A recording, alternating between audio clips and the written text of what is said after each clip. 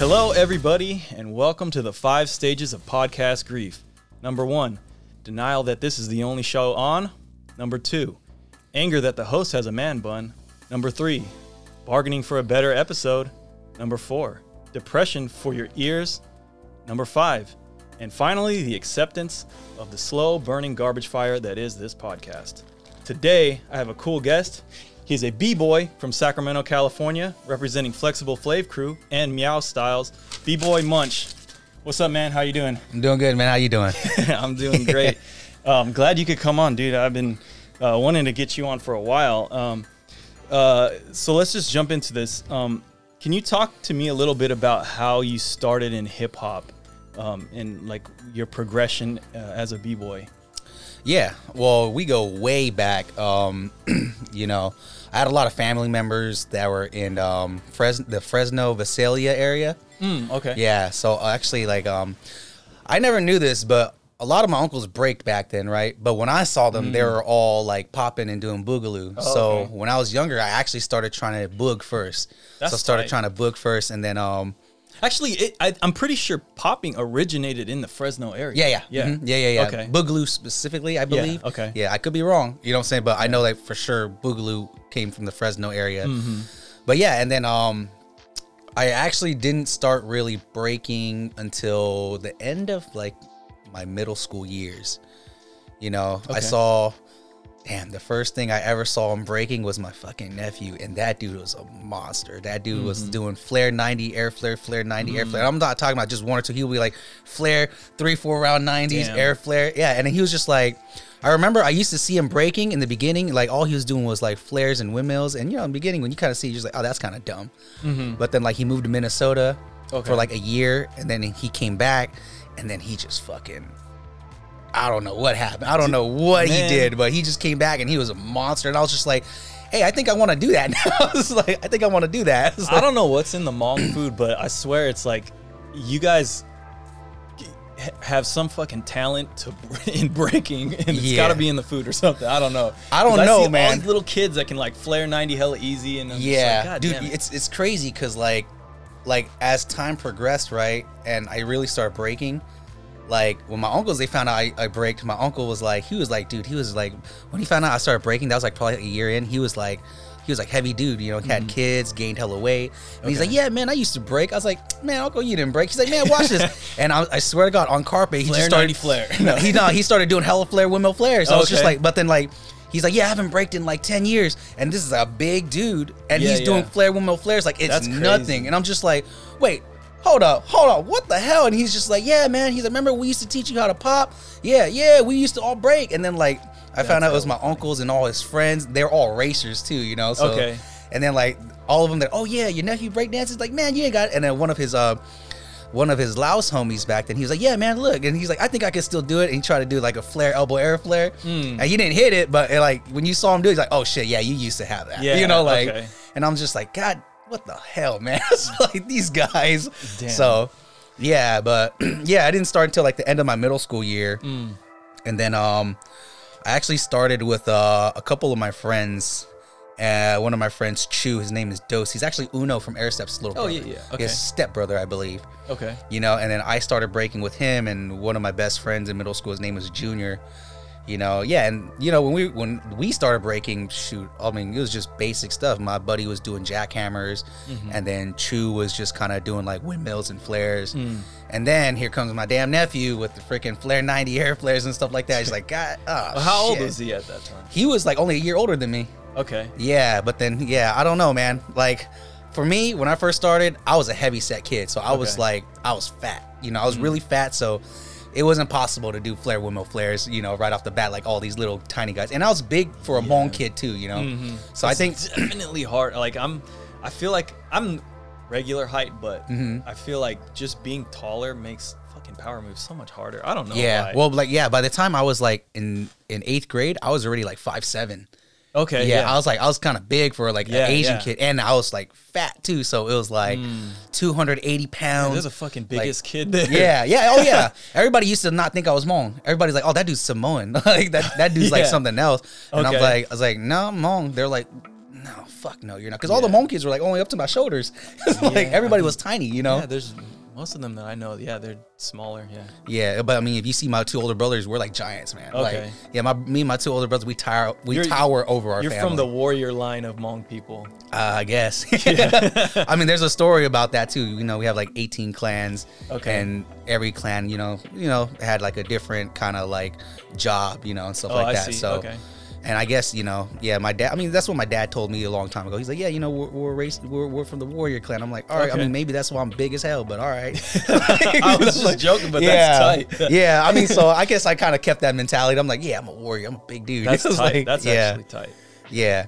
But yeah, I started in middle school, and then I actually linked up with Marcus and Sam, and this was before they were Underground Flow. They were also rhythm rockers, you know. And then I do remember. Yeah, my brother used to teach them. I think at whatever school that was. Yeah, Johnson. Yeah, but I didn't meet them. It's funny how I met them. I met them through a video game online. Oh, really? Yeah, we used to play a game called Conquer Online, right? Conquer, okay. Yeah, but then like the reason why I met them was because my older brother like started breaking like a couple months after I did, and my cousin they were already breaking, so they're all breaking at Johnson, you know, and then like they're all playing this video game. So when I played this video game and like I met all of them, Marcus, all of them online, and then it's like, oh yeah, you know, we practiced at school, like just come over. So I went to Wilsey Wood. They went to Johnson, so literally I could just walk there after school, you know. And by the time I get there, they'd be out of school, and then I can go break. So that's actually how I first met everybody. So I met Marcus, I met Jose, Image, you know, and then Sam Niver, and then had my, you know, we used to call him the Hmongsican because he hung out with all the Hmong people. He was Mexican. The Dortes, Mike Dorte and Dave Dorte. And then... yeah, man, and we had another buddy, his name was Bean, Gino, but we called him Bean, and then we had Isaac, you know, so I met like all those dudes just like off of like that, and then that's when I kind of really started breaking a lot more, because I would just, all right, screw it, I'll just walk to school every day, you know, and of course there's like a bunch of Hmong cats too, you know, it was like mixed, so it was just like, I actually grew up in a very mixed environment of breaking, which, you know, like is a really good thing, you know, because, you know, a lot of times in the scene here, everybody's like, oh, the Hmong scene is kind of like their own scene. They kind of keep to their own people, and like they kind of only break together, you know. But I kind of came up a little bit differently, where I was kind of like, I was with the mixed group. Yeah. You know? Okay. Yeah. And actually, that caused a lot of problems for me when I was younger, you know, because a lot of people are like, oh, you're not down with Hmong people. Man, fuck you. You're not down with us. You're a traitor. I'm just like, bro, I'm just trying to break dance, man. Yeah, I'm like, just rolling on the floor, dude. Yeah. Come on. But then I find out that all these like ex-gangbangers used to break. No, it's like, yeah, it was crazy. Like one of my, he's the same age as me, right? And he was in a big Hmong gang called MOD at one point. Okay. And I remember he was like, yeah. I was like, oh, you guys break? He's like, yeah, I can break. Same thing. Motherfucker starts coming out, flare, windmill flare, elbow air flare, head spin. I'm just like, what the hell is going on? And he's just like, yeah, I just do it for fun. Because my older brothers, they all did it. Yeah. And then his older brothers, they're all gang members. I'm just like, flare. Yeah. They're just like, yeah. Flares. It was normal for them. They're just like, yeah. He's like, I think I could still do 90s. I had a lot. And he did like 3 round 90. I'm just like, God, motherfucker. Like, that's hella yeah. funny. And these dudes didn't even train. They just like, oh, yeah. Yeah, I can do it. I can still do it. The you know, street race at night, bang, and then during they the hit day, a and then flare 90 flares once in a while. at lunch. Yeah, just it's like, all right, we ain't got nothing to do for 30 minutes. Let's go hit these 90s. Dude, that's hella funny. Yeah, so that's pretty much how my breaking journey started in the beginning. You know? Yeah, so middle school, like near the end of the 8th grade year, like kind of midway through the year, I started breaking. It's on my arm. 2007. Yeah, right there. Yeah. You get a lot of tattoos with like that kind of stuff, like marking like key events in your life. Yeah, definitely. So like I have a whole sleeve right here in my arm, right? So the first tattoo I ever got was right here. It says "Break Life." Oh, okay. You know, yeah. So you know, it's just breaking life with the Sac Bridge, but in general too, it's to break all of the chains that life kind of has on you too. You know what I'm saying? And of course, you know, on my Oh yeah, and I got design. Yeah, and then I got the flex tattoo on my arm. Yeah. You know, I got it on my arm because you know, it's just kind of a tribute to like everybody before me and everybody that came with me on my journey. Yeah. You know, because actually right when I got this tattoo, we changed the logo. Oh, you know? okay. Yeah, so for me it's kind of like nostalgia, you know, like because it's just kind of like I'm the last one before we changed it, you know, because when we changed it, it was just kind of like a sign of like a new chapter of Flex. Yeah, I still have my shirt with that, and I think it's such a fucking dope ass design. Yeah. But like, since I'm not in the crew anymore, like, I don't want to wear the shirt because it's just like, it's not really like, I mean, it's not really good to rep something that you're not a part of anymore. But I, but like, it's always really good want to have hang. it. Yeah. I want to hang the thing up because, like, I love that fucking design. Yeah. I mean, it's by Sano. He's Emiko's. Oh yeah. The Japanese house dancer girl, right? That lives in L.A. Yep. Yeah. Yeah. Okay. Yeah. I try to know as much about Flex as I can. You know. So I think like when I was younger, you know, like when I first got into Flex, you know, it was kind of difficult. You know, I was in a crew. I was in Rhythm Rockers. I actually got kicked out of Rhythm Rockers. Oh shit. Yeah. We all got kicked out. You know. So wait, Rhythm Rockers was Tiny Tim, San Juan, Trix, Image, Sam, and Marcus. Hella people. Oh, shit. Yeah. Well, see, in the beginning, I didn't even know that like we had San Juan in them and Tiny Tim, because all I knew was Marcus, Jose, Sam. You know, everybody who went to school with me. Right? Yeah, it was all like the high school guys. Yeah. And then when we got in the crew, and they're like, yeah, you know, we got homies from North Sac too, and then like it was San Juan and them, but I didn't really know them like that too much until I got a little bit older because, you know, we were in high school, so there was no means of us being able to like travel and do all that type of stuff. And and it started breaking in 2007. I think the first jam I ever went to, it was at Sax 8, and your brother threw us Cap City Cypher. Oh damn! Yeah, that was a long time ago. Yeah, it was like Ajax was judging, Iron Monkey was judging, and shit, I was in finals or semifinals. Yeah, I think so. Yeah. Yeah, I was with Errol Lang. Dude, yo. Yeah. Actually, no. I remember Arrow for sure. Yeah. No, that's actually hella funny because that just reminds me of like, because for a while we were repping this crew called Business Time. Yes, I remember that. The shit was a total fucking joke to me because I've been homies with Lang and Errol for the longest time. And those guys rep Nonstop B-Boys. Okay. It's old school crew with like Donovan and a bunch of other people. But so we were going to enter the thing, and at that time I think I newly had left Flex, and we hadn't made Second Nature yet, or we were like in the beginning stages of making Second Nature crew. Okay. And so I was just entering this jam with them, and they're like, let's enter as Nonstop B-Boys. And I was like, okay, but in my mind I was like, fuck that shit. And so when I walked up to sign up, I just thought of the funniest thing. I'm gonna just sign up as Business Time crew, because I was watching that show Flight of the Conchords at that time. Abe is a big fan of the show, and he put me on that. So I was like watching it, and it's like the fucking funniest shit at the time. Okay. And so one of the songs they had in that was Business Time. It's just a stupid ass song about like, you know, having sex or whatever. But, so I thought it was the funniest thing, and so I just wrote our name down as Business Time Crew just as a fucking joke. Oh man. And so then like they call up Business Time Crew, and like I think we were one of the last crews to go up in our prelim battle, and then they're like, what? Did you not sign us up? They're not calling us. And I was like, no, that's us. And they were these guys were hella mad at me. And then we did really good at the jam. We got to like semifinals or something, and they're like, this name is like fucking blessed or something. So we just kind of rolled with it. Yeah, I remember you guys were entering like that for a while. Yeah, the shit was just a complete joke to me. Oh like, shit. And so, but it ended up turning into something kind of cool. But okay, yeah, because that dude, that jam is what sparked my first beef ever, and that was with Unleashed. That was with Tom. Oh, okay. Yeah, because we ended up battling Unleashed in the freaking in the beginning in the qualifiers, right? Yeah.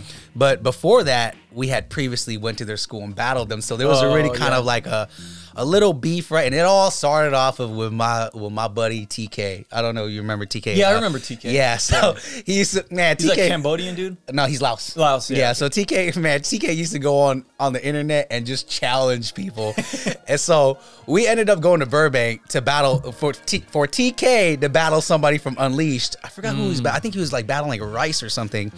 And then when we showed up, right, it just turned into a crew battle. Like, it's just like, all right, fuck it. Well, you guys are all here, and Tom, they're there, and they're like, you know, we're all here. Like, fuck it. No, fuck you guys. You know, it's like, so it just ended up turning into a big ass. I didn't battle with them though, because at that time, I was like, I'm gonna go battle this other dude that I used to go to middle school with, right? And his name was Meng. Okay. And, and I was like, all right, I'm going to battle Meng, so you guys can do the crew battle. I'm going to save my rounds for this guy, Shit. Okay. So we're okay. And I remember Filthy was there, Mation was there, and Image was there. And they were just like on the sideline kind of watching, like, yeah, like just like cheering it on.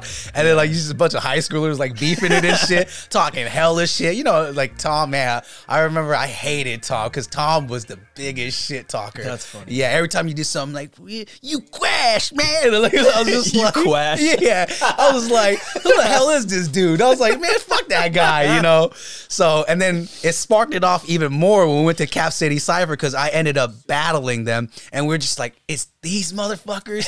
Yeah, our team was like, we were just like, it's these motherfuckers. Like, fuck. like, That's hella funny. All right. So we ended up like I don't think both of our crews didn't qualify. Okay. But that sparked like that official beef where it's like, I'm getting that motherfucker right there. Like, I'm gonna fuck him up. It's like, so it sparked a long ass beef of just like, I mean, I don't think it was like a negative beef. It was just more like a competitive beef. Yeah, because Tom was good. Yeah, Tom was good as a kid. Yo, I mean, seriously, the first time I met him, he was like 12 or something, and he hit flare, air flare, flare, and or some shit like that, and I was like, holy shit, this kid is 12 and he just did that, because I knew his brother Era. Yeah. And Ricky was the man back then. Yeah. And so like I seen him, and then he introduced me to his younger brother, and I was like, oh shit, does he break too? And then he hits flare, like flare 90 or something, flare air flare. I think it was flare air flare flare, and I was like, what in the goddamn hell? Yeah. Like, this kid's about to be crazy. Yeah. And then and he was skinny back then. Yeah. And so like, yeah, I never let him get away with that. I swear, his body is magical. He gets fatter and better. I don't know how that. Well, is I think like possible. he's super flexible naturally. Yeah. And then like, I mean, right now though, he's gotten a lot bigger, right? But we've had a lot of like talks where I'm like, hey, dude, like, do you just want to go on as this fat dude that gets props, or do you want to actually like get in shape and like and he's like, no, I really want to get in shape. I don't really like it. So like I actually been forcing him to work out with me. Okay. Yeah, so I'd be forcing him. I'm like, no, get up, we gotta go to the gym, we gotta go work out. And so he lives right down the street from me, so I was like, I know you home, you can't escape. Yeah, so I'll show up. I'm like, what's up, surprise, motherfucker? It's like, we're gonna go work out. He's got such raw talent. I mean, he's so good. And it's crazy how those brothers work, man. Yeah. Because I mean, you everybody experienced Ricky. Like when Ricky was teaching, they're like, "How do you do that? You just do it." I was just like, "Yeah, what?" Yeah, no, yeah, yeah. And I remember Ricky was like, "Yeah, oh, you want to learn how to windmill? Yeah, okay, here, take your shoes off." What? Why? Because if you hit your feet enough, you're not gonna want to hit your feet. I was like, okay. It's like, all right, I guess we're doing this. I took my shoes off, smacked my foot, like, nah, I give up, dude. I'm good. Yeah. But yeah, man, like those guys, like mad talented, bro. Like, and Ricky, man, I'm glad that Ricky's finally getting kind of like the props he deserves. People are kind of talking about him now. Yeah. I wish it was a little bit earlier, because I remember like Ricky, like really like there's a point where like everybody was hating on Ricky just because all you do is power moves. And I think it kind of, I don't know if it really got to him, but I remember he got irritated by it. And I used to always just tell him like, bro, like, why do you care? How many of these motherfuckers can do hella one-hand air flares? None. Like, you know what I'm saying? That's like, yeah. And then like, dude, this dude is crazy. I remember like, they had this little concrete slab in their front yard. And it wasn't that big, and they used to have car parts all around it, so it was even tinier. Okay. And there was like cars parked there changing oils and braking at the same time. They're fixing cars and braking at the same time. Tight. Yeah, and then like I remember I would go over there and Ricky would just be like, "Hey, name any power move and I'll max it out." Oh shit. Yeah, and I'm like, "Are you serious?" He's like, "Yeah." I was like, "All right, jackhammers." He'll do like hella jackhammers. Yeah. All right, cool. All right, next, one hand air flares. Shit, I think I can only do 7. You make that sound like it's like easy. Like, he's like, yeah, I think I can only do 7, but I'm gonna try to go past that. Yeah. And then he's like, all right, cool. And then he was just like, yeah, just name anything, I'll do it. I'll max it out. Air flare. All right, max out. All right, elbow air flare. You would just try to make it harder. And then I remember when he got into his 90 phase, and we were in he was hitting hella 90s. Yeah, no, man, I don't have the footage, but I've seen him hit like 1290s in my garage. Oh shit. Yeah, and it was like.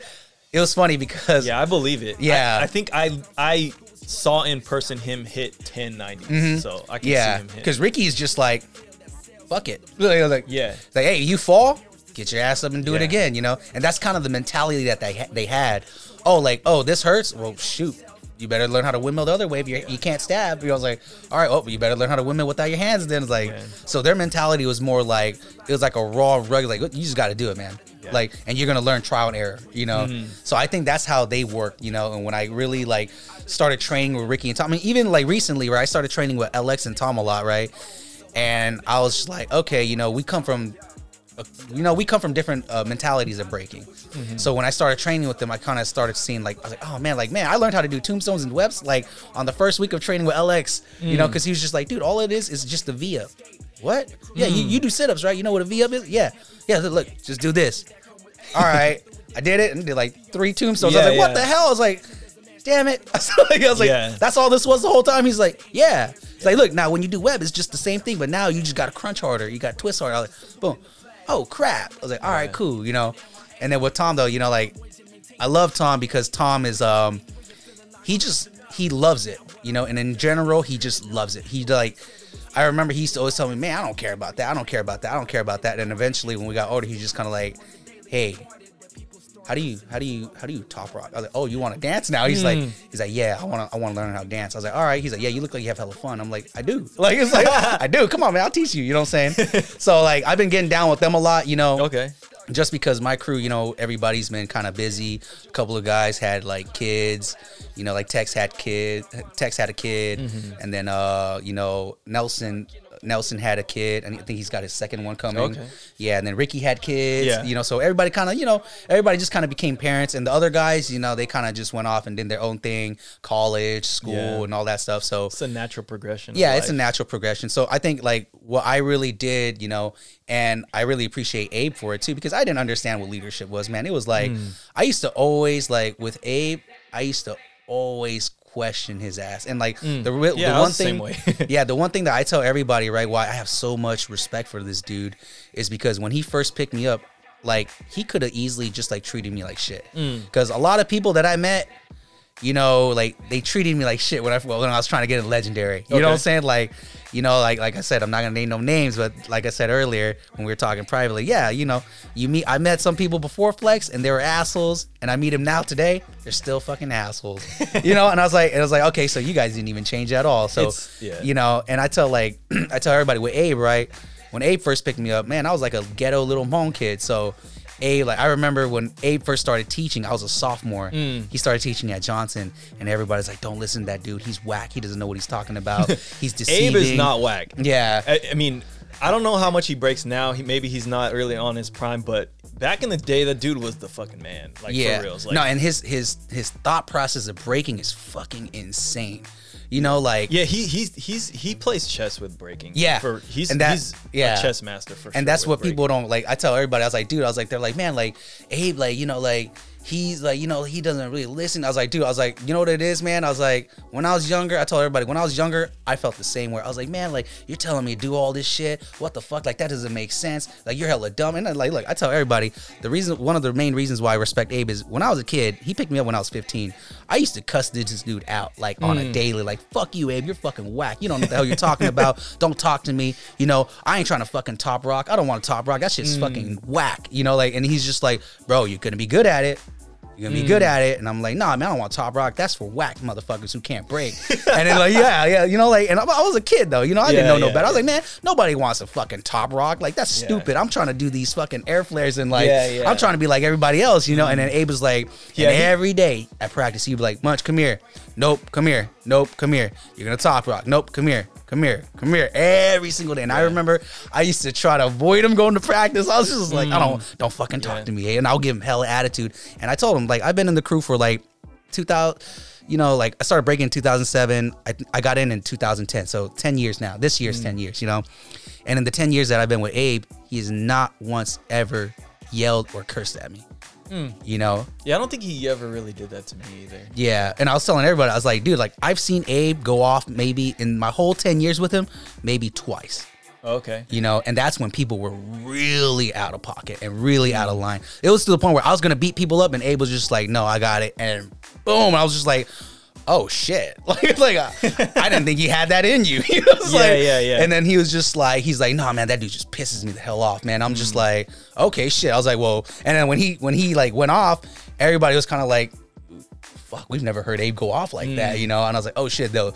And then that dude that he was yelling at was kind of like, oh fuck, you know? Yeah, So like, yeah, I was like, and I was like, real. you pissed him off. I was like, Yeah, yeah. hey man, I've 10 years, I've never heard this dude cuss at me, not once. You know, every time I would be tripping, he'd be like, Munch, stop. You don't know what you're talking about. You don't know what you're talking about. Munch, who won freestyle session? Okay, who did this? Yeah, I used to hate it, man. I used to get, I was like, you know what? You know what? That's why you're whack. That's why you can't break. You know, I was like, that's why you don't even practice. You know, you suck. You know, and like he used to like, and he would take it so casually. Like, okay, all right, cool, all right, you know. But every time, every day, because I would go to practice every day. It didn't matter if I was pissed off at people. I would go every day, and every day, even though the day before then, even before practice, I would curse him out. He'd be like, "Come on, Munch, come on." No, come on. Yeah. Yep, you got to do these drills. You got to do top rock drill. You want to get in flex? Yeah. All right, then you're going to have to do all this. All right, you know, and then like, I hated listening to Abe, right? And then I remember he disappeared because he went to Europe, right? He went to Europe for like a couple years. And so I was left with Future. Okay. You know, so the first year when I got in, I trained with Abe. And then when Abe left for like a couple years, I started training with Future, and Future too is a freaking monster, you know. He thinks on a different wavelength. Yeah, it's in a different way from Abe too, you know, Yeah, patterns and concept wise, and you know, like, but Future is like a drill sergeant. Like, he is, yeah. I remember he was like trying to teach me something, and I couldn't learn it. He's like, "Go there and do it, and if you can't do it, don't come back." Like, I was just like, shit, you know. I was like, all right, so I would go and I'll bust my ass, and I'll come back. Nah, that doesn't look good. You're still doing it wrong. You know, like you got to do it like this. Okay, and then like he'll like, and I learned a lot, you know. So like I tell everybody, you know, like Future and Abe's really cultivated me throughout breaking, right? And the thing that I love about them the most is that they allowed me to kind of take my own journey. Okay. You know, like Future, I talk like with Future and Abe, like I could talk to them about anything, you know, like growing up to, you know, especially a home kid from kind of like the hood, right?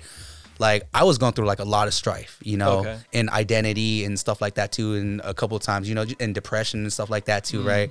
And those guys were kind of always there to be like, you know what, you know, that shit sucks and like it shouldn't be happening. But you know what, come on, let's just go break and let's just go do shit. And the first event that like really got me into breaking and made me want to start traveling, right? I went to Seattle. Okay. Yeah, I went to Seattle, right? And that was with Legendary.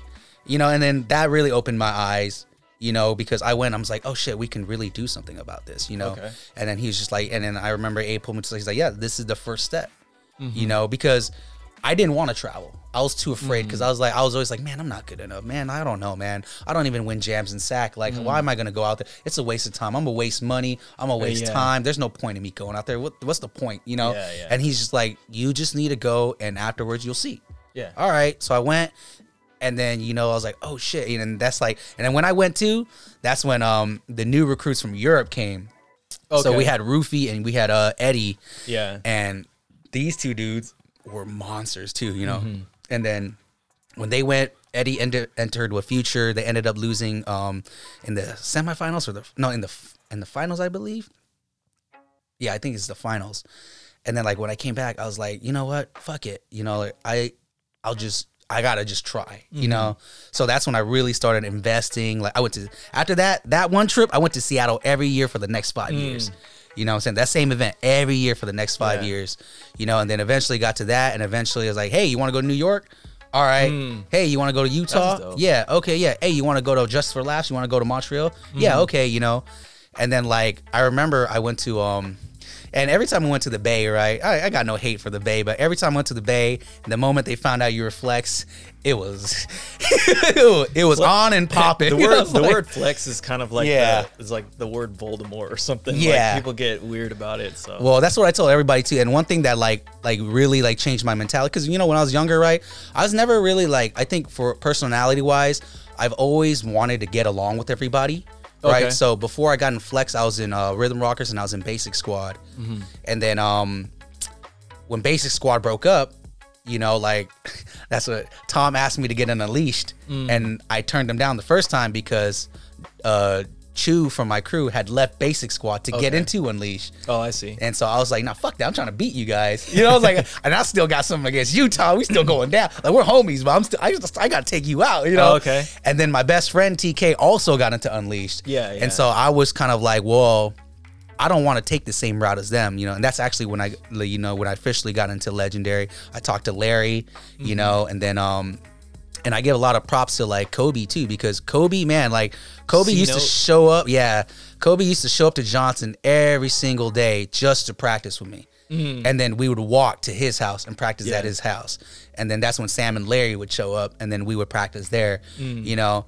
And props to Sam too. You know, I know Sam's a little bit, you know, hard-headed, but I see he really taught me the meaning of being down for your friends. You know, like he's like, you know what? People have their flaws, but you'll know who's really your friend or not. Okay. And at first I didn't really understand it. You know, I was like, no, man, I'm cool with hella people, you know? And then the minute I got into Legendary and people found out, nobody was my friend anymore. Yeah. And it really, like, that's what really, like, made me like, wait, what the fuck? I thought we were all homies. You know, I thought we were cool. You know, oh, you're in Flex. I even got threatened. Like, I was like, oh, you're in Flex? Oh, you better watch your back. I'm just like, what? Like, what the hell? I thought we were friends. We've been friends for like 4 years. Like, I don't know. And it's like, nah, man, you're down with Flex. Fuck that. And I'm just like, oh, okay. And then I think that's when I really like got aggressive, because I was just like, oh, so all you guys weren't really my homies. Like, oh, fuck all you guys then, you know? And then, you know, you go through your strife, and then long story short, like Flex ended up, you know, breaking up again after, cause I got in right before Morris, they were out, you know? And then after that, you know, we had the new generation of Flex, and then we had, you know, a lot of the Legendary guys move up to Flex just to fill those spots. And then when we had our second fallout, right, we were already kind of beefing it. You know, like I said, it's a big crew, egos, people, and stuff like that, right? And, you know, everybody has their own journey. Everybody has their own mentality. Everybody has their own goals. And then when the crew broke up again, right, I was just like, I remember when one of the guys was leaving, and he told me, he's like, you know, like, I don't want things to change. And I remember specifically telling him, it's not going to change unless you let it change. You know, I was like, and you've already done that. You know, I was like, you already telling me that I'm talking to you in a certain way because I think I'm better than you. But and I was just like, but we're friends. Like, aren't we supposed to be helping each other grow? If something looks whack, I want you to tell me. You know, I was like, don't let me go in here and do some whack shit. Like, don't let me do that. You know, bad shit is if somebody's like letting you walk around doing some whack shit. Like, and then one thing that Abe's always told me, he's like, look, there's no wrong way or no right way of breaking. But there is whack. I was just like, okay, I see what you're saying. But yeah, and then like, so when that second fallout happened, that's when I really kind of closed up. Where I was just like, that's when you guys really saw me, and that was like aggressive much. I didn't talk to nobody. I was like, oh, you used to be in Flex? Oh, fuck you. You probably think like them too then. You know, oh, you used to be Flex, man? Fuck you. You probably think like them too. You know, and I remember I used to see like everybody who used to be in Flex, you know, and I'll just be like, man, they all think the same. You know, like, man, fuck all those guys. I don't want to talk to none of them. You know, fuck that. Like, get off my nuts. You know, like, Did you think that about me? Kind of, but actually, at the end of the day, right, I still had that personality where I really wanted to get along with everybody. I really truly did. You know, in my heart, I really did. But like, you know, I felt like betrayed, you know? So like by a lot of my friends, that people I thought were my friends just because I was in a crew. So like that kind of like held like a shadow over me for a lot of years where I was just kind of like, no, I can't trust them. They want something. No, I can't trust this dude. They want something. And actually like, see, and that's what I always try to explain to everybody. Abe actually was the one who was like, dude, you can't think like that. You can't do that. You can't do that. Like, yeah, we have history, but you know, even with like Morris and all that stuff, right? And you know, all the negative stuff that happened between all the older guys in the past, Abe's always told me, that's not your problem. That's not you. That's like, look, you gonna go through your own journey. And he's like, you know what? They may be dicks to me, but if they're cool with you, then that's cool. Just understand that this happened between us, so I don't trust them. But that's not you. That's me. You know, and I'm like, okay, but you're my teacher and I respect you. So no matter what, I'm down with you. I don't care. You know, like it's fight or flight at this point, you know? So I think the tribalness of like the breaking scene is maybe reminiscent of like gang culture a little bit. Oh yeah, and, definitely. And I think that so many times we get like, some kind of like internal drama or something, and then everybody just needs to have some opinion about it and pick sides and stuff. And you know, and I feel like I definitely did that when I was younger, and I've tried to make a good habit of not doing that anymore. Because I don't think it's helpful to me. I don't think it's helpful to anybody, and I know that at the end of the day, all it is just prejudging someone else. Yep. That I might not even know. And so, you know, it's just not a healthy mindset in my opinion. Yeah. And so like I had to really like get myself out of that, and you know, all the animosity I ever had towards anybody, I just had to like kind of let that go. Yeah. Forgive and forget. I mean, and it's hard. You know, it's hard. You know, it's difficult, you know. I mean, and I would say like when I was in Flex, when I left Flex, like I felt, because a lot of people were then like, oh no, I don't fuck with you anymore because you left, and you know, I would try to explain what my reasons, because it made perfect sense why I left in my mind, but to other people, they were like, no, you betrayed us because you're leaving. This is like our family, and you just left the family. And for a long time, it's like some primal shit, man. For a long time, I didn't understand that. I was like, these guys are just being fucking assholes to me, and then I realized like, no, they legitimately feel like I let them down, and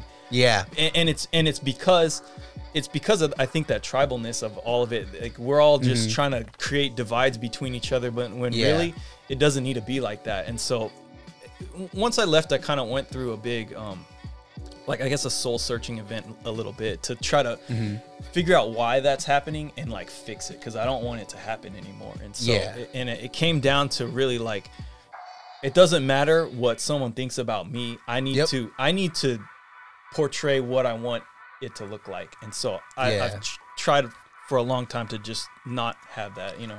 You know what actually really helped me get over that was when I officially started teaching and having students. Yeah, you know, because like I remember, man, when I had my first group of kids, right? Shout out to my boy Sai, because he's the reason why I got my first class. Right? And Sai was teaching at Wilsey Wood, and then he was like, he just hit me up. He's like, hey dude, I'm leaving the Jabberwockies. I made it. I was like, hell yeah, you know, me and Sai were really close. And then I remember he's like, but I don't break, and I'm teaching these kids, and all they do is break. And I've been teaching them for a year how to break. And he's like, dude, all I know is how to 6-step and Russian kick. That's it. You know? So, and I was like, yeah, your 6-step's not that good. You know? So, and he was like, yeah, he's like, but before I leave, I want to give my students to somebody I trust, you know? So he introduced me to his class, right? And that's when I actually met the new generation of Flex. And all those guys are still in Flex too, to this day, you know? And I remember when I first started teaching them, right, I was so full of animosity, anger, right? I was like, man, all right, I don't want my students to have to go through the bullshit that I went through, right? So the first year, well, my kids, all I did was fucking drill the Flex style of training. You're just gonna fucking drill. I don't give a shit if you like it or not. You want to get good? Yeah, then you better do these fucking 6 steps, you know? So I drilled my kids for a really long time, right? And then when I was like, okay, you know, like, and I had criteria for them, you know, like I was like, all right, who's this guy? Okay, you need to study this, go look at that, you know. And honestly, I always hated watching footage. Of yourself or of in general? Anyone? Okay. Yeah, because in the beginning, I never wanted to do it. Abe was like, you know who Ken Swift is? No. Like, you know Rocksteady? No. You need to learn all this. Like, why? Like, you know, and it's like, because it's the hit. If you love breaking the way you say you love breaking, then you need to know. Okay, so I started researching and stuff like that, but I always told Abe, I hate it. Why? I don't want to sit here and listen and watch all this stuff. I just want to break, you know. I just want to break. But eventually, you know, I kept doing it. He kept forcing me to do it. Like, he would come hang out with me and fucking make me watch videos. And then like, all right. And then at the end of the day, and this is one thing that I loved about Abe, you know, he would make me watch battles and be like, so who do you think won? And I'm like, oh, I think they won.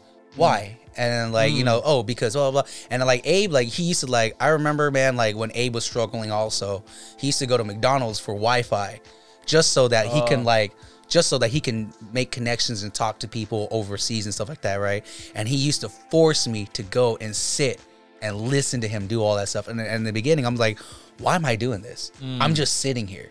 Like, and he's like, just listen. See how I talk to people. See how you're going to work. He's like, and then he's always told me in the beginning, he's like, Munch, one thing about you that you don't even realize. He's like, you're going to be really great for the future because you know how to talk to people. You like people and you're not like me. I was like, what do you mean? He's like, you want to get along with everybody. He's like, I'm an asshole. I'll be like, fuck these guys. You know what I'm saying? Yeah, you know, and he's like, but he's like, you'll try to work with people. You know, and he's like, and he told me, I've always seen that in That's you. A very self-reflective thing of him. Yeah. Yeah, and I'm just like, okay. You know, and you know, when you're younger, you don't understand. I was like 16, 17. I'm like, man, I'm not trying to sit here for 2 hours and listen to you talk to people from Japan and Europe and all this stuff. But then, like, as I got older, I realized, like, I was like, oh shit, I really appreciate you for that, because I learned, even though I subconsciously learned, even though I didn't want to, you know. And then when we started doing like events and stuff like that, everything kind of was like, oh, okay, oh, I know what to do. Okay, I know what to do.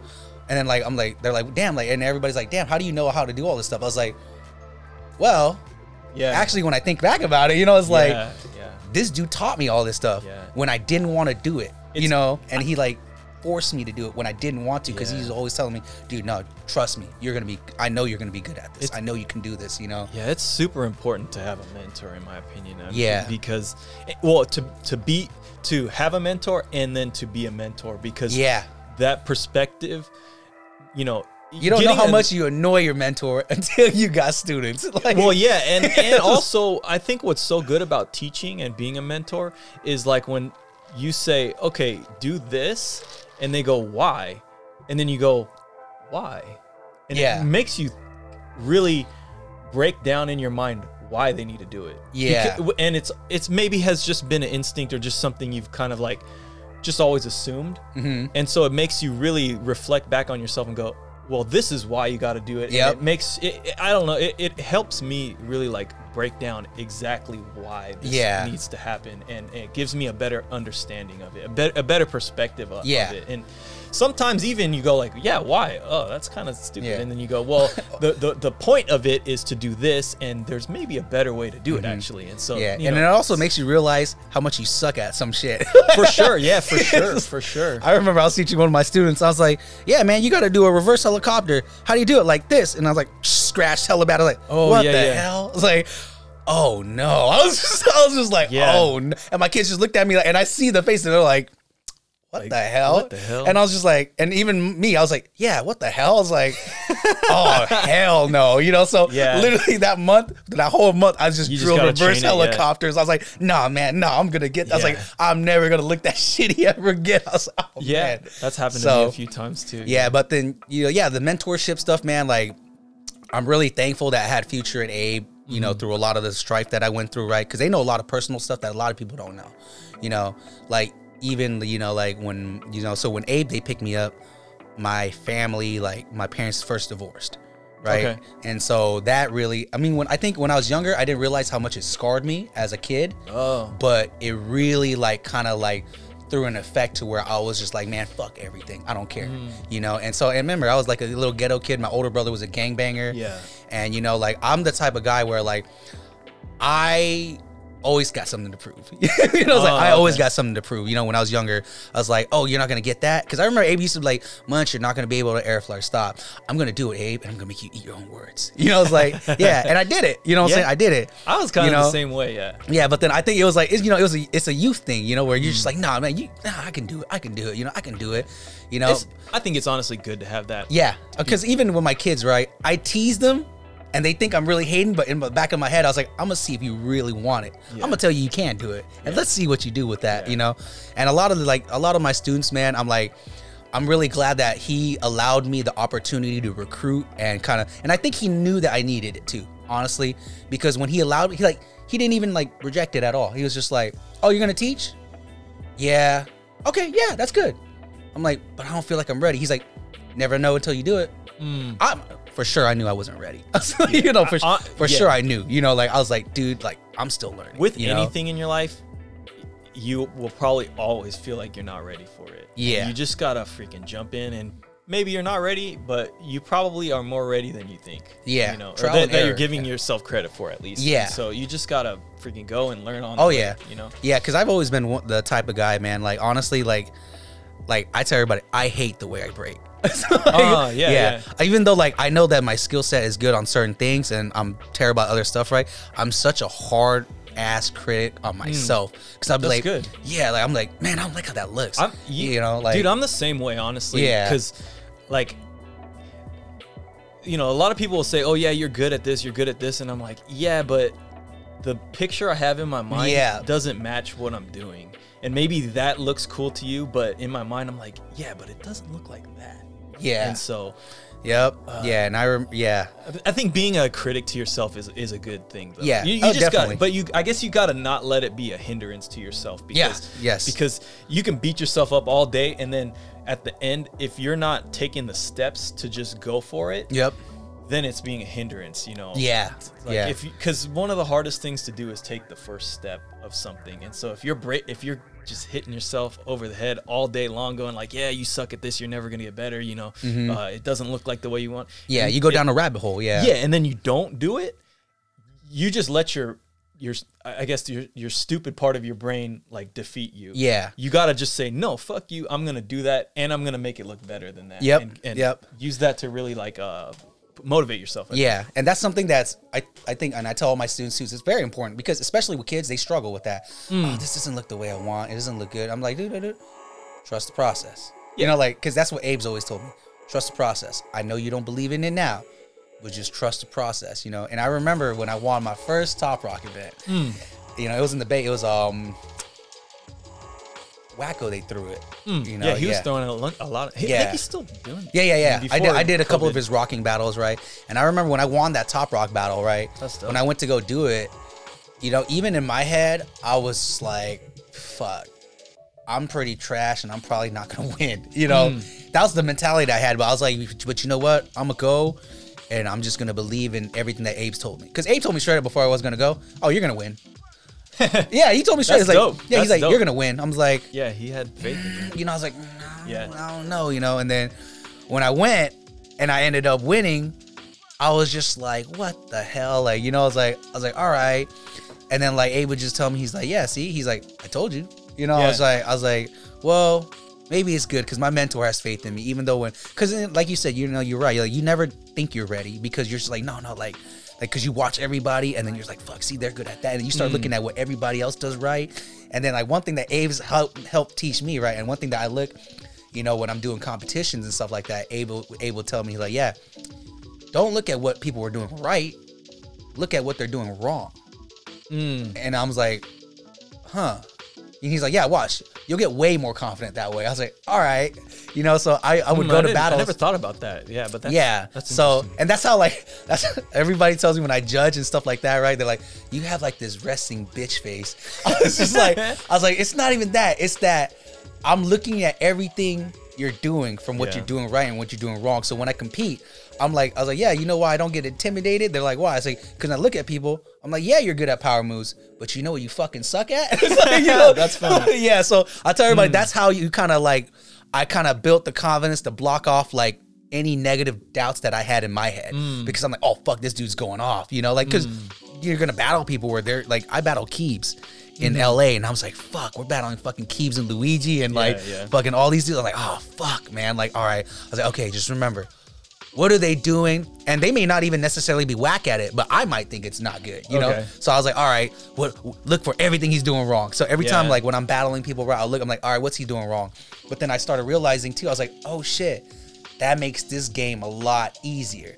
Because now I'll attack you at what you're not good at. Yeah. Instead of trying to compete with you in what you're good at. Yeah. You know? That's a very martial artist, I think, perspective. Yeah. It's like you're picking apart someone's flaws and and then emphasizing it, and so that's what I've always kind of taught my students, and I learned that a lot from Abe too, you know. So I used to take my kids to jams before they competed, and I'll just let them watch a bunch of battles in SAC, right? We go to jams, and I'm like, so who do you guys think won? You know, and they'll be like, oh, I think this dude won. And it's crazy because when you let kids like depict who they think won, it's crazy because sometimes they'll be like, yeah, I don't think the person who won really won. I thought it was them. Well, why'd you think that? You know, like I try to pick at my students' brains also. Well, why do you think that? Why do you think that they won?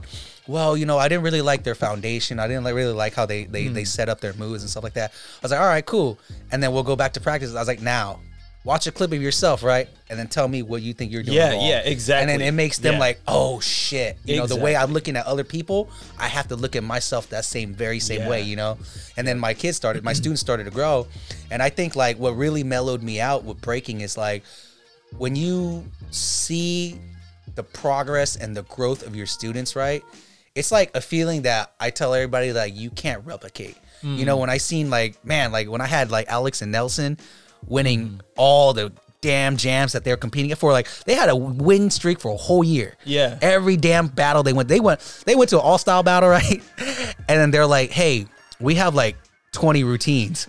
I was just like, bet you're not going to do a routine every round. They're like, bet. These two motherfuckers did routines. They did routines every single fucking round for the whole jam. And everybody was just like, what the fuck? They're routining again? It's like, and they just kept doing it, kept doing it. I was like, all right, if you guys routine the whole thing, man, I'll take you out to eat and whatever you want. Funny. They're like, all right. And they literally did a whole jam. They did a routine every single round. And I'm just like, I'm sitting there like, I'm like, God, like, what the fuck did I do? I was like I created some fucking monsters. These dudes, but then like, what I loved about it was like, you know, you see, you know, like your students at their worst where they doubt themselves, and then you see the confidence build up to where they're just like, oh, I can take this dude. Yeah, I can do that. Because in the beginning they're like, I don't know. I was like, okay, hey, go in there, do this round, do that, and then do a routine. Yeah, see, he messed up, go do a routine. And I started realizing what Abe did to me when we were battling too. Because, you know, everybody always, you know, I always hear this like, Abe's talking shit about us during battles because when you guys are battling, he's always back here trying to command y'all. Not really, because every time I battled, Abe would always make me laugh. Because Abe would be like, look at this dude, man. Yeah. Look at him. His hairline is hella off. You know, he's not even talking about breaking. He's like, yeah, because he's trying to like make you comfortable. So he's like, look at this dude, man. Yeah. You can't wear Adidas and Nike at the same time. You know what I'm saying? That's actually exactly that's how I get myself confident in battles. Actually, is I go like, you know, that dude's pretty dope, but you know, look at his hairline though, or something. You know, yeah. What I mean? And you just start talking shit about them in your head, like, oh man, look at this dude. Because I'm naturally just a jokester, so I'm like just thinking about like, if I was just making jokes about this guy, what would I say? And yeah. See, me, I'm the same way. I just look at him, I'm like, your eyebrows are kind of crooked, stuff like that. You know, so I tell everybody, I was like, yeah, you got buck tooth and you got the split between your tooth, man. I don't know, like, dude, his teeth is kind of yellow, but dude, this dude brushing his teeth, you know, like, so like you kind of build confidence that way, you know. And I think that's good thing about shit talking, you know, too, because like I think people like they take it personal and they go to a personal level, and it should never get to that. You know what I'm saying? I think with shit talking, like I guess the way I approach it is I don't like shit talking, but if someone shit talks to me, like for sure you're gonna get laid out. You know what I mean? It motivates you. Yeah. Well, and so because like the whole battle, I'm kind of just making jokes in my head. I'm not gonna say them out loud, but then as soon as someone's like, fuck you, you whack, you suck, your whole crew's whack. Like, oh, well, let's talk about your hairline, my dude. Yeah. That's always been my approach is like, don't start it, but like, you know. Yeah. Well, I think like, so one of the funniest moments for me in breaking, right? I remember we were at Style Elements, right? I forgot what year it was, but, we were putting Austin Osteezy through like a trial run to get into Flex, right? And this kid was fucking mad dope, you know. And I remember like we're at Style Elements, and he was breaking, and this like older dude like called Austin out and was just like talking trash. And I'm like, oh man, you don't know what you're doing, man. Start trying to up rock Austin. Yeah. And Austin is kind of like generally a quiet dude, and he's just kind of like in the beginning he's just kind of what the fuck, you know, like what the fuck. And then like Abe just walks up on the side, and Abe's just like, man, you don't even know how to dance. Like, what are you talking about? You're not even rocking. Like you could barely stand on your toes, you know. That's and then like funny. The dude was like talking shit. He's like, man, you about to see this? And then he's just like rocking, right? And then like he tries to go down, do bad footwork, and Abe's like, oh, this is Austin. Come here. I was like, Austin, come here. Pulls Austin. Austin's just like a little kid, like, what? And he's like, yeah, come here. Go ahead, Austin. Go ahead. No, go back. No. Let him do that. And then Austin starts breaking, and the dude's just like, man, what's that? Abe's like, you know what it is? Domination. And then, dude, the whole cypher starts laughing, and the dude doesn't know what to like say. And then Austin's fucking tight, so Austin's going off, and I'm just like, oh shit.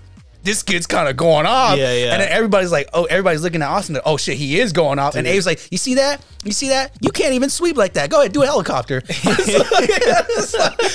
was just like, that's hella funny. Yeah, and it's like, I tell everybody the best moments in my breaking, especially during Cypher, is when Abe is there, because he makes it hella funny, because he doesn't even care. He's a funny guy. He just starts clowning, and you're just like, the whole seriousness just goes away. You're just like, all right, man. man. I'm just gonna get down. You gotta have fun with dancing. I think. I mean, yeah. I think if you're not having fun with it, you're doing something wrong. Yeah, sure. Definitely. I mean, and with and just in general with the hip hop stuff like that too, right? And that's the pros and cons of it. Like I think one thing that I really love about the breaking culture and just hip hop in general, it's that like we don't have any colors or anything. Mm-hmm. Like, dude, everybody's welcome.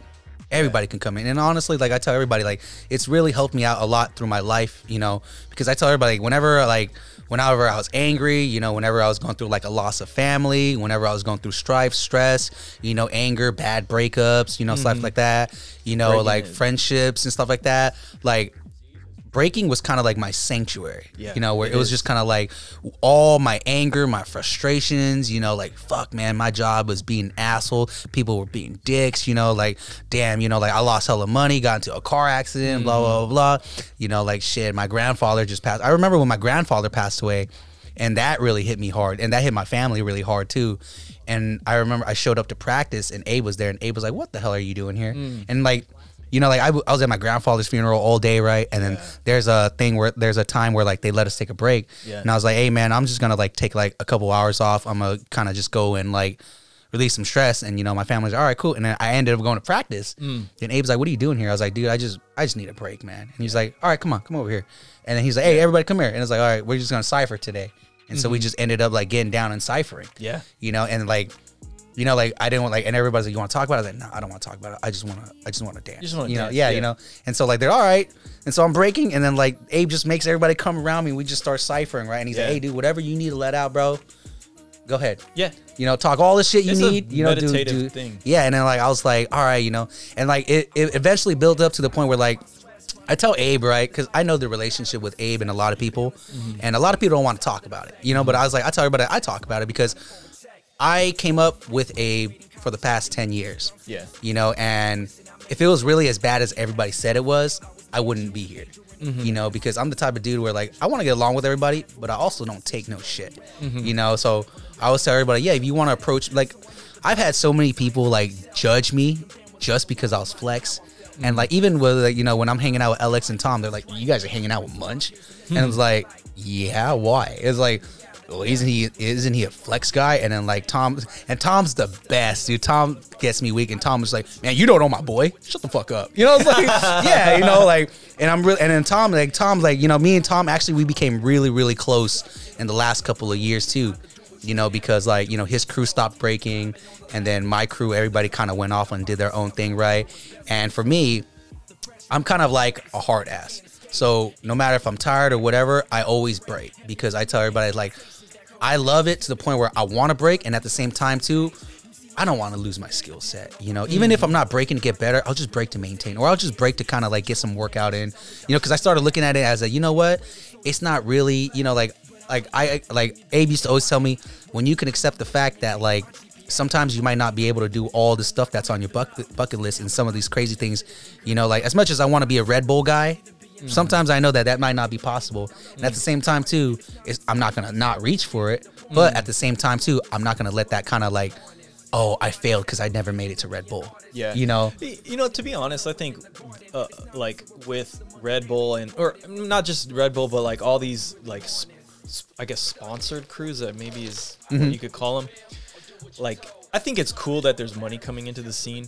Yeah. But what I don't like is that now you're on terms, their terms. And, and I think in general, like dancing, any kind of art, like you really have to be on your own terms. And so I hope that the people that are involved with those sponsored crews like understand that you can't hinder an artist's creative process. Yeah, you got to let them kind of go with what they're doing and like kind of let them go on their own terms, or at least give them some kind of freedom. I know they're making moves on your dollar, but like you don't want to become the thing that's in the way of their creativity. Yeah, you don't want to be a robot.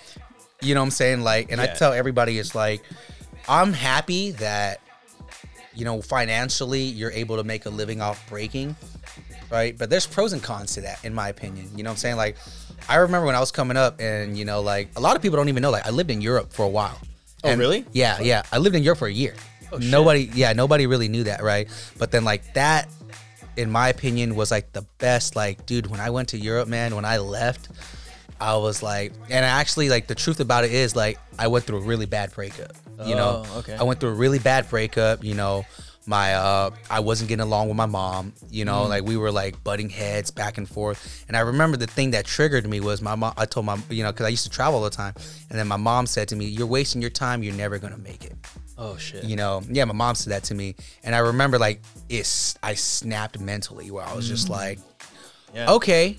And then like I went into my room, I hit up my boy Simon. Shout out to Simon Stito, you know, and I hit him up. I was like, hey, I want to move to Europe, and I want to break, and I want to just train, and I just want to get away from everything.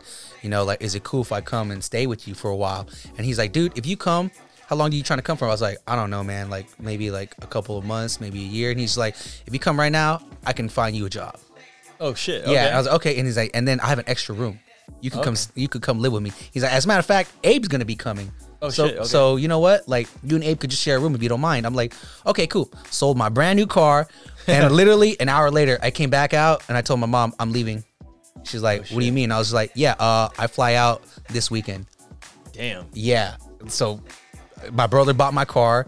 I bought my plane ticket. I already had money saved up. I bought my plane ticket. I sold my car to my brother, and I left that weekend. That's crazy. Yeah. That's and then, a really crazy thing to do. Yeah. And then so when I left, right, when I got to Europe, right, it was like kind of like nostalgic, right? Because I got there and I was just like, holy shit, I'm fucking like, I was scared. You know, like I was just like, fuck, man, like I did all this shit off of pure like emotion, you know, like anger and like I was like, fuck. So like I right when I got there, my boy Simon was like, I got a jam for us to go to. It's gonna be it's gonna be in Germany. You're gonna land in Italy after a 14-hour flight. We're gonna drive 8 hours to Germany. Damn. Yeah. So I got off the plane.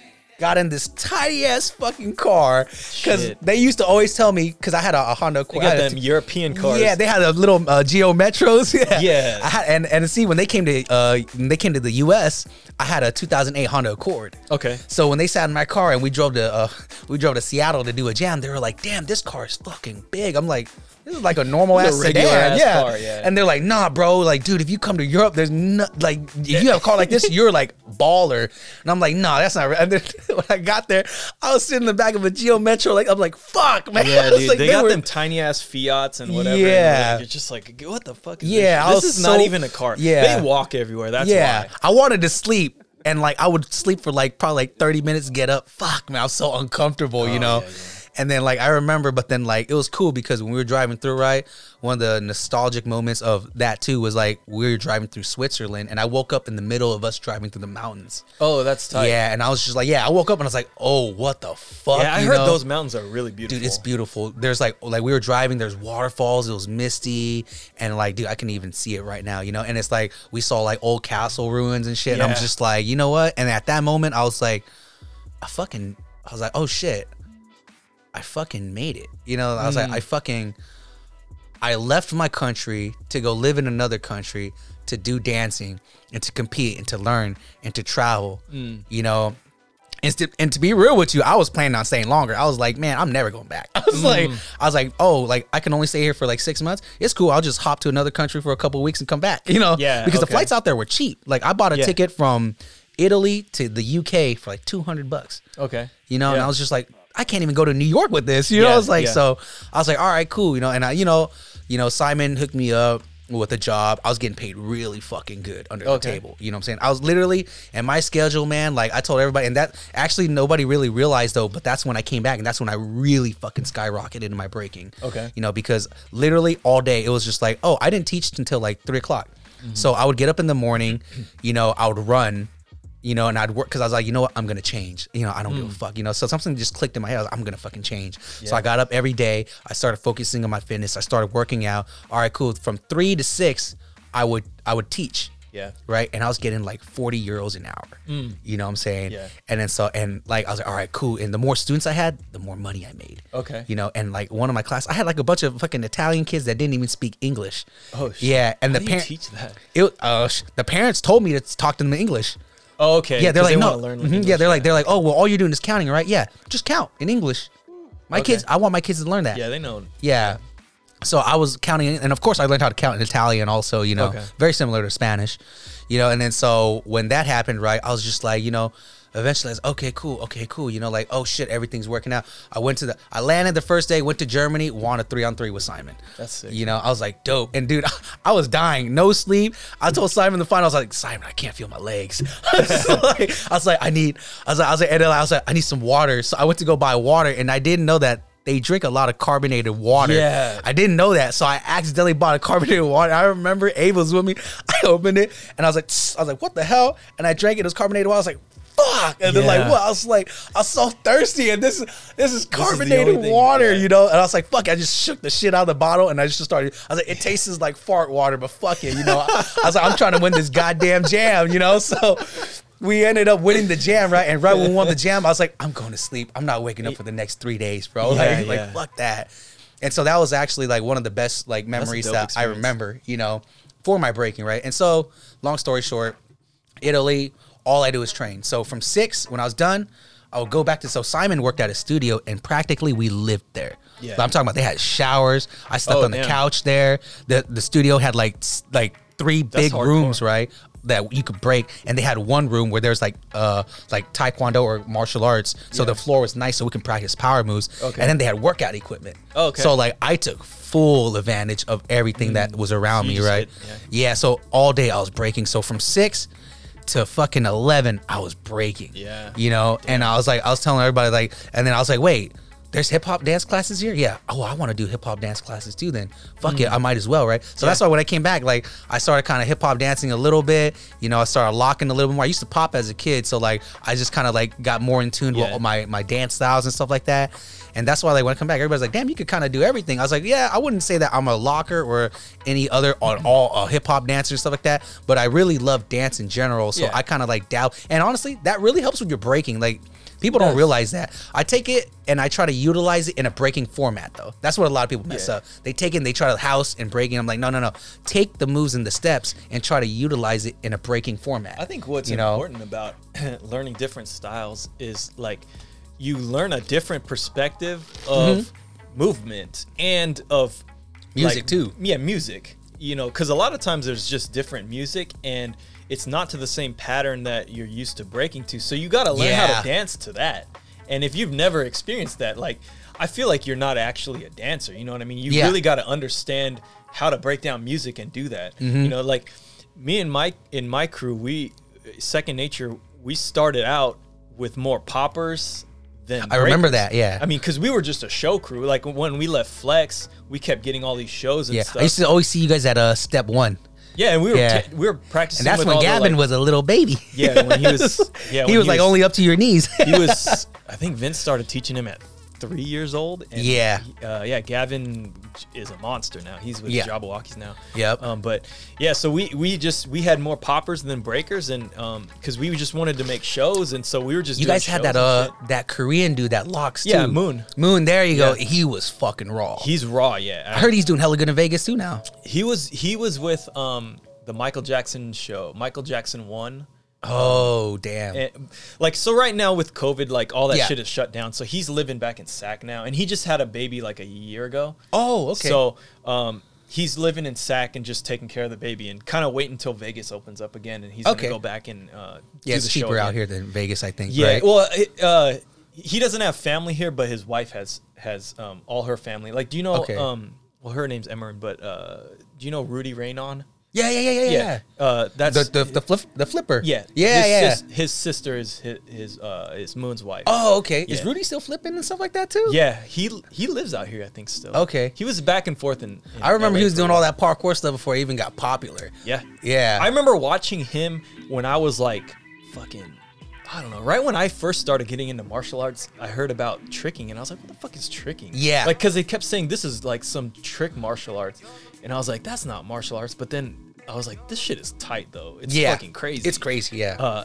And so, like, and he was like one of the high hitters back at that time. Him and Because he was already Steve. doing all these like combination flips. Yeah. Yeah, he was already doing all that. It was in the early stages of tricking, really. I mean, I Yeah. don't even know if it was called tricking back then, but No, yeah, but they were just anyways, like they're just doing combinations of flips. That's yeah, it. Yeah. and so I was watching it, and I was always into those like wushu movies, like back in the day. Oh, yeah. So, Oh, like yeah. I always wanted to learn wushu just because I thought it was so beautiful, like such a beautiful like kind of dance style, like Yeah. you know, like a martial art dance in a way. Yeah, you know? yeah, yeah. So I just love the way it looks. So I always wanted to learn wushu, and so when I saw them doing that, I was like, oh, this is like fucking extreme wushu or something. Extreme so, wushu. But anyways, yeah. So he, so I started watching him back. Man, I was probably in middle school or something. I don't know. Yeah. Yeah, And yeah. so when I finally met him, I was like, oh, dude, I'm like kind of a low key fan of you, but Yeah, because I remember all those dudes too. Because you know, with Marcus and them, you know, like even Dave Dorte, the Dorte brothers, Dave and Mike, they started tricking, right? And Gino Bean, all the guys I started breaking with, they started tricking. Yeah. You know, and then like I remember, and Mike and Dave, they were like, dude, they were tall guys. They were like 6'1" or 6'2". Yeah. And they were doing crazy ass flips, and I'm just like, what the hell? Like, they're like, yeah, man, you just gotta do this. I'm like, boom, boom, boom, boom, boom. I'm just like, yeah, not gonna do that. This is like, I feel like my ankles are gonna snap, you know. So I'm gonna stick to try to spin on my head, man. So, but I remember, yeah, all that stuff. It was, and I remember Rudy, because Rudy was around Marcus and them too here and there, yeah, you know. yeah, he was good friends with him. Yeah, and then and then like everybody just kind of like after that, everybody just kind of branched off. Once I got into like flex, I kind of just branched off my own too, you know, because I think it's just, you know, it was like I've never really liked the he said she said mentality, right? So even when there was all these beefs and people were telling me about Abe, I would always be like, well, I'm gonna find out, you know, like Yeah. I'm gonna find out, and that's what really happened between like with my breaking. That's why me and Tom got really close, Yeah. you know, because you know me and Tom were just kind of like, well, we don't really care about what people say, so whatever, you know, if you don't like us because we hang out with this person, then that's kind of your fault. You know, Yeah, it's exactly. like, you know, and then like Yeah. as I got older and as I got my students right, I just started telling myself, like, dude, like, all of this is pointless. All this dumbass beefs to me is pointless. It's necessary because we got better. I was like, but I was like, man, like at one point, I think we just got to get over it, you know? So that's just kind of how like I saw that, you know? And then, yeah. But anyways, yeah, I'm going back and forth. But I tell everybody, I love talking about my breaking journey, right? Because I think it puts a whole perspective of flex that a lot of people didn't realize or see. And also, you know, like, I know that even when you guys were in it, right?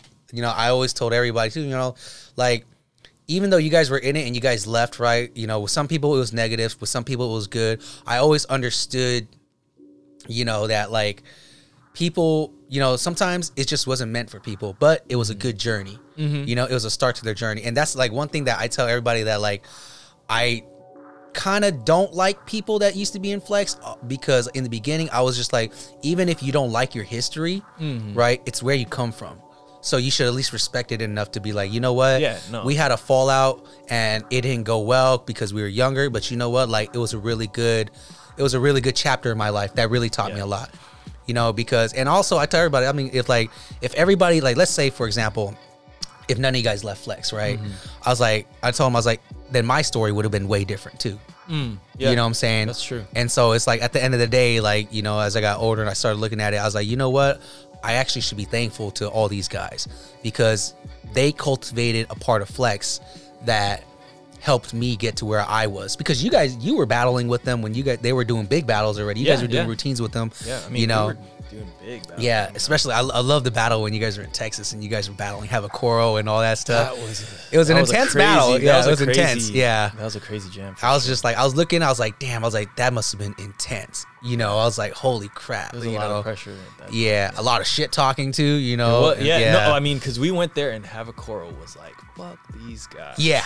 And we were like, and you like, could bluntly see it in the video like, too. Fuck these guys too. You know? Yeah. And so, and then we won, and they threw a goddamn fit about it. Yeah. And, you know, and I think Havocoro's dope. And so, like, you know, I've always had like mad respect for those guys. Yeah. But it was just like to see the fit they threw. I was like, yeah, That's what you get for talking shit, motherfuckers. Yeah, at the moment you're just like, yeah, fuck you guys. Yeah, no, and like that's why. And then we got smacked by fucking gamblers. I think in the next round. But I heard that they thought that they lost to you guys. They did. They said. Well, I mean, like in retrospect, I think we did pretty good in hindsight. Like, oh yeah, I mean, at that time they were like the fucking top. They were crew. top. Yeah, in fucking Korea, one of the top crews in Korea. I think I remember rewatching the battle, going like, "Oh, this was a lot closer than I thought it was at the time." Mm-hmm. And maybe it was because like they were doing stuff I didn't see before, and I was just like maybe shook by going like, "God damn, what the hell was that?" That's when they took over the fucking power scene. Like by a fucking shot. And we were like nowhere close. We didn't have a team that was even close to being able to like compete with the level of power moves they were throwing at us. Yeah. And so it was kind of like, well, you know, they're kind of going off on us here, but then I realized like we're actually kind of destroying them in other aspects too. When I rewatched the battle, and it all goes back to the thing where you know, Abe was telling me, he's like, yeah, don't look at what they're doing right. You're gonna get intimidated if you look at everything somebody does right. He's gonna look like a fucking god to you. You know, I was like, so what you do? You look at everything he does wrong because now he looks like a dumbass. You're like, oh, okay, yeah, you can't really footwork actually. Oh yeah, you can't really dance. Like, oh okay, oh yeah, your freeze is kind of all right. That was an ugly ass pilot freeze. All right. Okay, we're good, you know, like, but I mean, you got them 90s though. You got hella 90s, like, you know, but that's like, that's like one thing, like, you know, like with the flex history, right? I try my best, you know, because actually, officially, like this year, you know, Abe has actually given me like the blessing to be the face of flex now. Okay. You know, I mean, like I said, even me, I was just like, man, I don't think I'm ready. And he's like, dude, he's like, you're ready. You're fine. He's like, I'm always going to be here if you need help. You know, but I think he's more worried about here. He's like, you know what? I just want to, you know what? I just want to do the business aspect. I'll stay in the background. I don't really care about getting the light. He's like, I had my time. He's like, and I think it's time for you guys to shine. He's like, you guys deserve it. And he's like, and I really want the newer generation to come up, you know, because, you know, I talked to him a lot about his opinions about like, you know, all these battles and stuff like that. And he's always telling me, he's like, man, he's like, guys like me need to learn how to step out of the scene and allow new guys to flourish. You know, and I was like, you know, I could really respect that because it takes a lot of, you know, courage and even a lot of like self-reflection to see like, dude, look, I had my time. He's like, well, so I've won a lot of, he's like, there's only 2 battles that I haven't won, you know. And honestly, when I look at the jam, those 2 jams now, I'm just kind of like, it's not that important. You know, cause I think it was like, I think one of them was UK Championships and the other one was Battle of the Year. Those are the 2 events that I think that he told me, I believe. UK Champs. Yeah. They won. Yeah, no. Did they win UK Champs? I think so. Yeah, because my brother was there. No, wasn't that 2005, right? That was a different jam. That was in France. I don't think that Flex has ever won UK Champs. Okay. But I think that I remember specifically for sure one was Battle of the Year. Yeah. But the other one, I'm pretty sure it was UK Champs. It was it was like a big event, one of the big events in the UK. Or was it R16? No, it wasn't R16. No? Okay. It wasn't. Yeah, it was a big jam in the UK. You know, and I remember he was just like, yeah, those are the only 2 jams that I never really won that I really wanted to win. He's like, but you know what? It doesn't matter anymore. You know, I was like, okay. I was like, yeah. He's like, because I had my time. He's like, dude, we won Freestyle Session. We won Evolution. I think two years in a row. Yeah, 1 and 2. You know, and then he's like, yeah. He's like, I've done a lot of the stuff I really wanted to do. He's like, so it's very greedy of me to kind of keep wanting more. So he's like, I think his goal. He's like, my goal now is more of to let my younger guys in my crew shine and let them get what they deserve. You know. And that means a lot, you know, because when you look, I was like, because I see some of these older guys that still try to battle, right? I'm like, it's cool though. You know, I still respect that they're still battling and they're doing all that stuff too. But at the same time, I'm just kind of like, because, you know, like when you see like Red Bull and all this stuff, right? You kind of see the same people over and over and over. Yeah. You know, I'm just kind of like, well, I want to see new people. I'm like, look, I get it. You guys deserve that spot and you want to win it multiple times, but it's like, sometimes I feel like, dude, we got to let the new generation rise also. Yeah. You know, you got to let them have those opportunities, you know. I honestly think judging like maybe your success or whatever by how many wins or what jam you won is, I mean, it's dope to win, but also I personally look at the dancers that I, are really inspirational to me. Like, Rob Zilla. I don't think he's ever won any big jam, but like he's easily in my top 10 favorite b-boys of all time. Oh yeah, and the reasons why I think he's so good have nothing to do with him winning anything. It's just the way that he's always approached the dance. It boggles my mind. Yeah, and same thing with like Migas. I've always loved the way Migas he's one of my favorite b-boys, easily top 10. Same thing with Lego. I love the way they dance, and I think Legos has a lot bigger jams under his belt. But like Migas, I think he's won like Who Can Roast the Most and like a couple other jams, but like definitely not anything overseas. I don't think. I mean, he maybe went overseas like a couple times. I think maybe just to judge really, but like.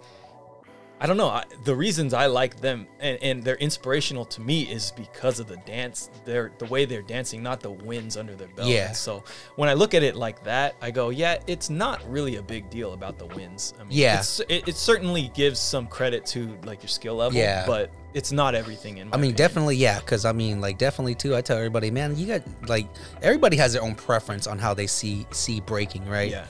And for me, my preference, the way I see breaking is I come from a very foundational aspect of breaking where like I love seeing when somebody has like super crisp footwork. It's just like, I'm just like, yo, yes, that's what I love. I don't even give a fuck if you're just doing 6 steps. That's a clean ass motherfucking 6 step. And people don't realize how much skill it really takes to actually have a really fucking good 6 step. Yeah. Because people forget. Because I remember, I remember one thing Abe used to do that pisses me off was like, I was doing 6 steps, and I remember Abe comes back one year, and he's like, yeah, we're all doing 6 steps wrong. I'm like, how the fuck are we doing 6 steps wrong? What the hell are you talking about?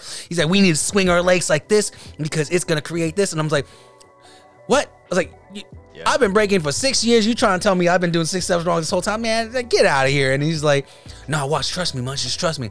All right, whatever. Okay, fine. Fine, we'll do it. And then I started doing it. I'm like, holy shit. I feel better when I 6 step. He's like, yeah, see? He's like, it's just that one motion. He's like, nah, we got to do this. Because, I think one thing, the way that I've been picking at Abe's brain is that he's always looking for a constant way to improve. Yeah.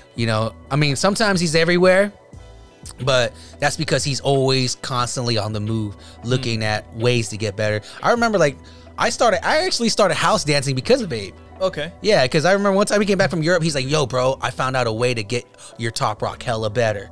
Here, let's start practicing this house dancing stuff. I was just like, what the hell is house dancing? And he's just like, it's this, and he showed me a bunch of videos. He's like, yeah, this is my homie, blah, blah, blah, blah. And then, like, look, we should learn this. And then, like, I was like, okay, cool, why not? You know?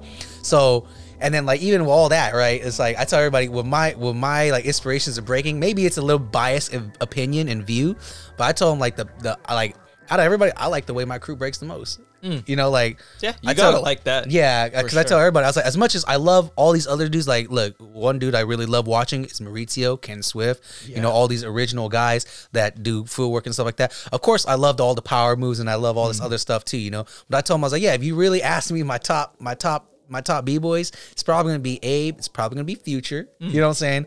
I was like, it's probably gonna be the guys in my crew. And they're like, why? I was like, I know it's a biased point of view, but at the same time, I was like, I jock my guys when I jock other people. That's just the reality of it. Yeah. And it's not to say that other people's not good and they don't inspire me. They do.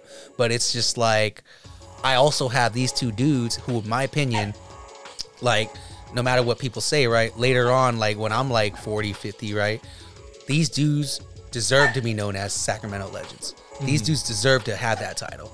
Because, like, come on, man. Like, I tell everybody, come on. Like, as much as you want to take away from all the negative things that happened with Flex, right? You got to admit, they came up from nothing. And nobody can ever take that away. And everybody who was a part of that is a part of it. You know what I'm saying? And a lot of people from SAC are a part of it. And I think there's like been this thing where nobody wants to give credit or talk about Flex, right? And that's the thing that for me, right? Now that I'm the new face, right? Because I've heard a lot of shit, man. I remember I got into an argument with one of the older b-boys before, because I'm very confrontational when I need to be, right? And I remember he was like, he was like, oh, yeah, I don't got a problem with you, but I got a problem with Abe. And immediately I was like, we're going to stop right there because that's my teacher and we're not going to do this. Yeah. I was like, you got a problem with him? You're going to bring it up with him? It's not my issue that you have a problem with him. But what you're not going to do is talk shit about my teacher to my face. Yeah. That's what you're not going to do. Yeah. And I was like, now I can understand if you don't agree with his methods. I understand if you don't like him. I understand. I get it. He's kind of an asshole. You know what I'm saying? I was like, but I mean, we all are, But I told him, I was like, but you're not going to hate on him in front of me. You're not going to do that. I was like, because if you have a problem with him, you bring it up with him. You don't come to me and tell me, oh, I don't like Abe because blah, blah, blah, blah, blah. I was like, okay, cool. What's that have to do with me? I was like, because you already know what's going on. I'm going to defend my teacher.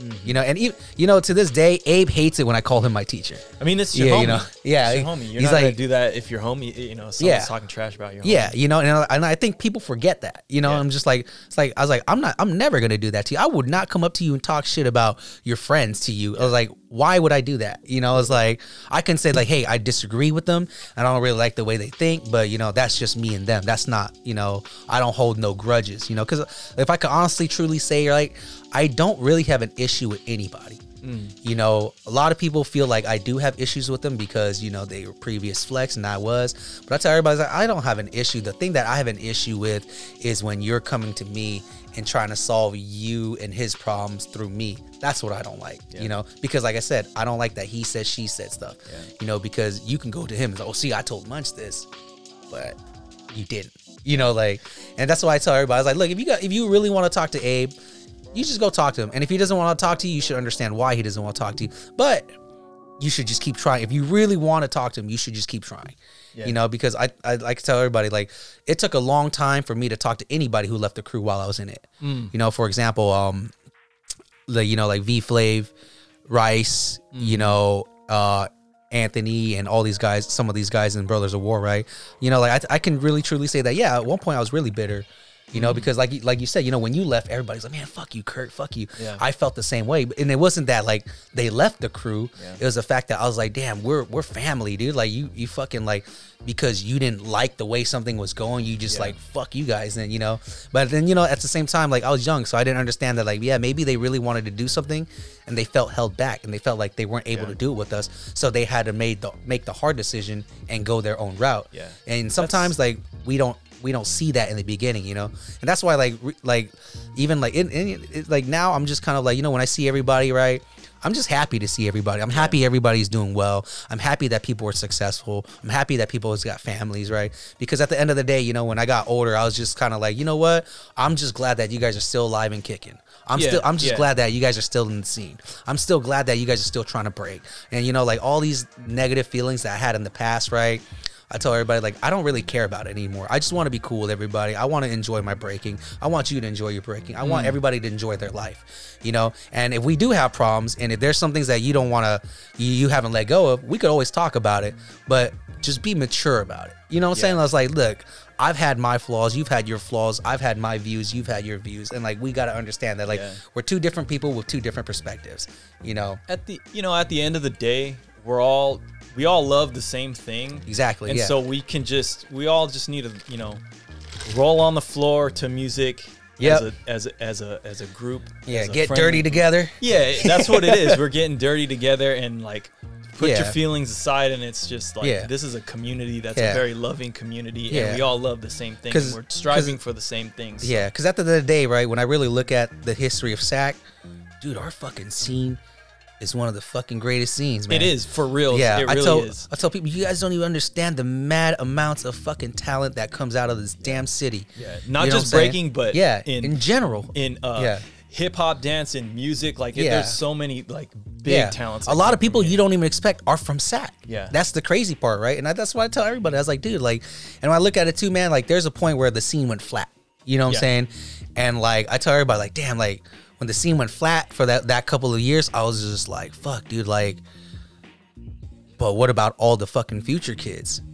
What about them? Yeah. Was my beefs and my pride so selfish of me that I would destroy the scene so that the future kids can't grow? Yeah. And then when I started thinking that way, I was like, fuck, I can't do that. Like, I don't want to do that to my students. I was like, fuck it. I'll squash all these fucking beefs. I'll throw it all out the window. I don't give two shits. You know, I was like, because at the end of the day, I want my students to grow. I want everybody to grow. And if you have students, I want your students to grow. You know what I'm saying? And I tell everybody, of course, if you're not in my crew, I'm not going to teach you everything. Why would I teach you how to beat my crew? The whole point of us being in a crew is for us to compete against each other, you know? I was like, so friendly competition is great. I think that's very important and essential in breaking, you know? But also remember, man, at the end of the day, this is a dance and this is an art form. And this is meant for you to release all your personal traumas, anger, emotions aside. It's like therapy. Yeah. You know what I'm saying? And I think we get caught up in the competition aspect of winning and the pride and the glory that we forget that sometimes. Yeah. You know? Yeah, definitely. No, I mean, and honestly, I think that's probably a good way to wrap up this show, actually. Yeah. We're hitting an hour and 30 minutes. Oh, damn. It's been that quick already? Yeah, no, this shit flies by. But yeah, no, I mean, I think that's dope. Like, just, this is a therapeutic community, and this is like all one family. Really, like, we got to approach it that way. And I think that's a great sentiment. So in closing, like, do you have any closing remarks? Where can people find you? I'm very easy to find, man. My Instagram is Munch the Ox. You know, the ox is just because the ox in Hmong culture, you know, it plows our fields. It's like a strong animal, you know. If you really look at how Hmong people raise an ox, it's kind of like the ox comes and does all the hard work, and then they let him go back into the mountains and do his own thing for the whole year. And then when they need somebody to plow the rice fields again, they go and find him. You know, shit. And they bring him back. That's hella tight. Yeah, and if you look up the documentary too, the ox remembers its owners. You know, so if you're not its owners, he won't let you get near him. But if you want to bribe him, you got to give him like a little salt. You know, so that's why my Instagram is Munch the Ox. You know, but dope. Facebook is really easy. You know, if you type in Ryan Munch, Chinu, TSNIU, right? It's just Chinu. It's like a little nickname that it's like a Hmong nickname. Right, I don't think it's spelled properly, but it's just how one of my homegirls spelled it, and as like a joke, and I just kind of kept it that way. Okay. Yeah, but yeah, man. And then a little advice that I would just give to everybody is like, man, like at the end of the day, right? Your art is your art, but understand that, you know, we're a community and we're here to grow. You know, and your ego is probably one thing that's going to kill your growth. You know, if you have an ego against everything, then you're not going to grow. You know, you got to go through everything with a clear mind. And that's how, you know, even with my Muay Thai stuff, that's how I look at it too. When I went in there, I was just like, yeah, I've been in a couple of street fights. I know how to throw my hands. I was like, but when I'm in here, I don't know shit. You know, especially every time when I train with Abe too and my mentors, or I train with somebody in general, and they're trying to teach me, I'm just kind of like, you know what? Put aside everything that I know. Let me see what you're trying to get at, you know? So always keep an open mind, keep an open heart, you know, and, you know, just keep pushing for the best for yourself. You know, understand that like there's going to be a lot of bumps in your road, but that's just kind of trials and tribulations that life's going to throw at you. And once you overcome that, you're going to succeed. Yeah. You know?